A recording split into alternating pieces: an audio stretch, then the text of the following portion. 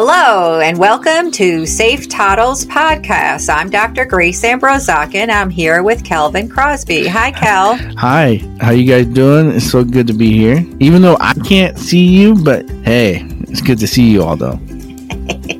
I like it. Well, today's going to be a very interesting episode for me, especially because we're going to talk a lot about you and growing up with Usher syndrome. I've got that right? Yep. Usher syndrome type 2.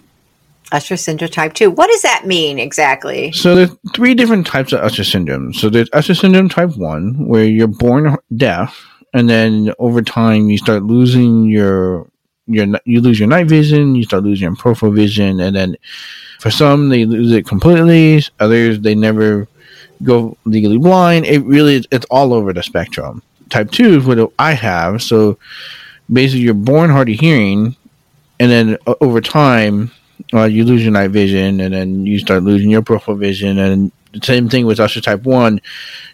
There's a variety of levels of what could happen to your vision. Whether you go completely blind, or you just lose a little bit, you just lose your peripheral vision.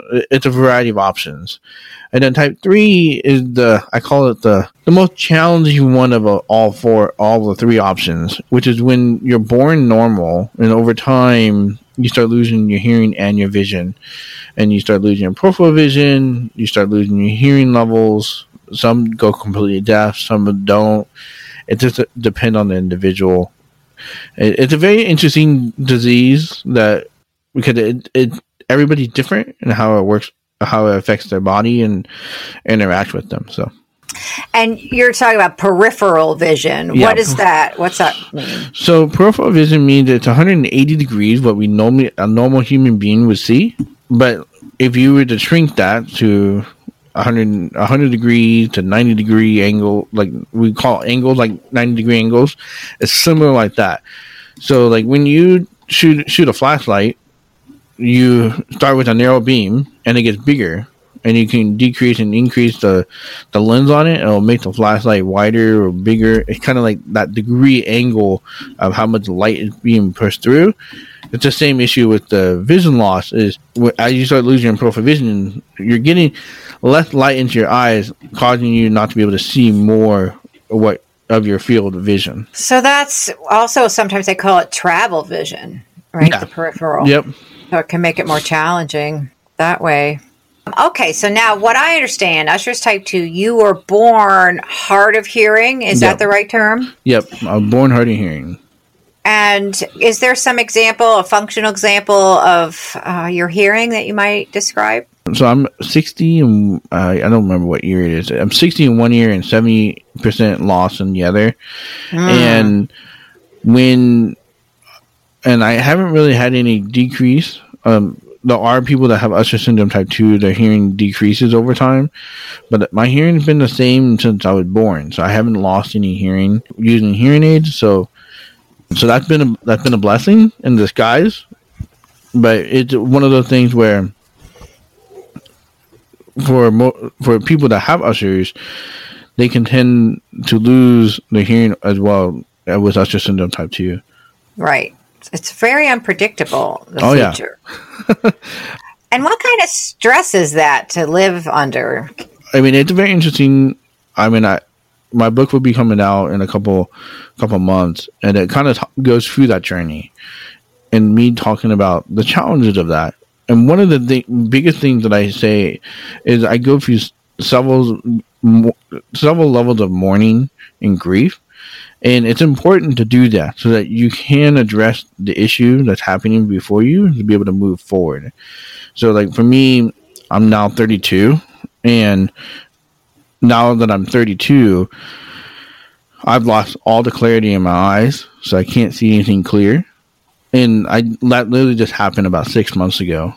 And I had to take a moment, take a breather, address it. All right. Do my crying, do my mourning. Sure. And said, all right, what am I going to do? So I purposely went and bought a smaller iPhone. So that way I would stop looking at the phone. I then went down to only one essentially one monitor on my computer, so that way I can only track the colors on the screen. I'm not reading the text on the screen. So that way I force myself to start learning all the tools that I need to prepare for the worst.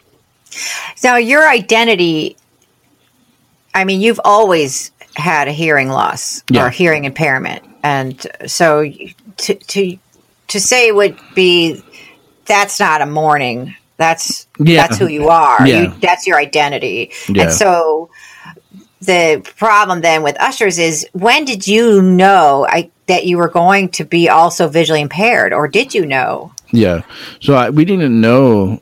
We at the time when my parents realized I was hard of hearing, they couldn't diagnose it, and that was the problem with this. Is with Usher syndrome, it's kind of like it's a hidden disease unless you get your gene tested to really know if you have Usher syndrome. Until you're about 13, because that's when you start losing your night vision, and if people are aware of it, then they can start addressing it. I mean, I know a few people actually that has Usher syndrome type 2, and they had hearing aids, but didn't know until like they were 22, 30, because they didn't. Nobody saw it. Like, they were driving, they're doing everything like any seeing person would do. But over time, they'd be like, oh, I have a little bit more of a challenge than just being hard of hearing. So, yeah. Because that night vision, you might try to explain away a near miss if you're a driver, for example. Exactly. Think, oh, I just didn't notice that. And so, similarly, with peripheral vision loss, it's not like you can see that you see less. Yeah. You think you're seeing the whole field. Exactly. But suddenly something surprises you, or someone else might notice something and you don't notice it, and it's like, how did you notice that? I didn't see that. Exactly. Well, and that's a very interesting point, though. Like, when we started realizing, I was in 6th grade when I realized I couldn't see the stars anymore. But I didn't like, everybody else couldn't see the stars either. I had no idea. Right. It wasn't until, and I'm not going to spoil this, until the next event that I had. You got to go read the book if you want to know that story. It wasn't until I was that next event where we realized there is something wrong. Yeah. And then 3 months later, we realized that, oh, she has Usher syndrome type 2. Even the doctors, when they came in and looked at my eyes that first time, had no idea what was going on. Wow. They had to do a process of elimination of, like, okay, what is going on in the retina? Like, why are these cones and rods on the back of his retina and causing this problem? We've never seen this before. However, they have, but not necessarily in this format or something like that. And so it took 3 doctors to make the diagnosis. So, oh, that's tough. Yeah. And each time, I guess, holding out hope that it's not something, that they're kind of giving you 2 options or 3. It could be this. If it's this, then it's not as bad. But if it's this, then it could be really bad, or it could be, we don't know how bad it'll get. I mean, there's just a lot of uncertainty, I imagine. And you were a teenager, so you were quite aware, and you were a part of the whole conversation. Mm-hmm. And I could see the girls. I mean, and you could. Hey, that was an important part at that time in my life. Like, woo! Did you ever get to driver's license and try driving? Yeah. For how long were you a driver? I drove for 2 years. And nice. You talk to people that drove with me, and they're like, yeah, we were praying for our lives. That wasn't like my wife, she remembers driving me. I don't remember this, but I was 15 because my wife is 6 years older than I am. And so I had driven to church at one point, and then she came, we were going somewhere, and she's like, I was just praying for my life. I was like, you were the most craziest driver. Like, you emerged on that lane, like there would be a car there, and then you get honked at, and the next thing you're like, oh, I'm like, I didn't see that. Well, that's how my husband drives right now, and I know he's not visually impaired. It may just be. maybe you were a bad driver. Or maybe you need to get a field vision checked. That might be probably, right? Yeah, good thinking. You're right. We should have just overlooked this thing, because I guess in the end, that's kind of what happens, is you just don't take these things seriously exactly enough and get to. I mean, that's probably the number one doctor people forget to go to. You go to your dentist, you go to get your general, but unless you, I don't know, like you should go every year to get your eyes checked and do all of the maintenance to make sure that you're seeing what you should be. Well, I think that's one thing. Yeah, I mean, I was just wearing glasses back then. Like I was nearsighted, so it was just. It wasn't necessarily something that we tested, and you wouldn't necessarily get to this stage unless you go to a retina doctor. So there's a series of process that has to happen. Unless you get the only way to know this for sure, if you have Usher syndrome type 2, is to get gene tested. And this is something that I do encourage people to do. If you sense that there is something in your gene line, or somebody like your child having some challenge, get them gene tested for something with visual impairments or whatever that is, because then that can really help prepare them for whatever is going to happen down the road. Makes sense. My big question as an orientation mobility specialist is, you have made the comment on several occasions to me, to my face, that you've never participated in an O&M lesson. And that is still true today. But do you have a dog guide? And did you go to a dog guide school, or is that not true? So that is true. So okay. we will let the cat out of the bag a little bit, because I had 2 O&M lessons with the cane. Okay. And that was in high school. Completely rebelled against the whole process. But your vision at that time was still fairly good. Like, I would get out of the car, we would go across the street with a blind cane. Right. It didn't fit. Yeah. And then my first 6, I would say 9 months. No, it was a year. My first year of being blind, completely self-taught how to use the cane. And I want to get a guide dog. Yeah, so then I went to... So I took 2 orientation mobility classes from the Braille Institute here in San Diego. And she's like, Kelvin, you don't need my help. You know how to cross the street. You know how to do that. You're I'll just write the paperwork up and you'll just take your tests. So So Guide and I for the Blind in New York, they came out and attested me, and I passed like flying colors. And I went to Helen Keller National Center shortly after that. You're hard of hearing. Yeah. Does your street crossing strategy differ any way from someone who has hearing and is blind? Yes. I wait for the dead silence. I'm a little bit more cautious when I cross the streets, mainly because I don't want to have that honking noise or something to get me to have a heart attack. But here's the thing is, I have been hit 3 times. All right. So my question to you is, yes, if you went to someone who typically teaches someone who is hearing, did you ever go to someone who typically teaches someone who is dual sensory impaired for O&M? I went to Helen Keller National Center. You did? Okay. Mm-hmm. And then I was taught by Gene, I forget his last name. Gene Borkwin. Yeah. Good friend. Yeah. So Small field. Yes, it is. And he taught me the arc, how to walk properly with my arc. With your cane arc. Yeah. And that changed the world for me. Wonderful. And then he's a good guy. And so he's also dual sensory impaired, by the way. Oh, I didn't know that. Yeah. So he was like, I mean, at that point, they're like, he doesn't need training. Like, he got this. I mean, I was traveling in New York City when I would, literally the day I got landed, the next day I was in church in the city itself. And then the next week, I'm traveling by myself in the city. And so I was at that point, I was willing to take any risk I needed to have my independence. So this is where it was a blessing in disguise, but at the same time, a kind of a curse in a way, where I was self-teaching myself how to use the blind cane, and I was crossing the street, not necessarily understanding how to do that yet, but I learned from my mistakes. So the first time I got hit by a car, I waited for deads. After that incident, it took me 3 weeks to get back out of the Helen Keller National Center, and they know nothing about this, by the way. Okay, we won't tell them. Well, they know about it now, but back then they knew nothing about this, and so I just hid. I went to my room with the classes. I didn't go into the city for 3 weeks, and then I had to nail that crossing again.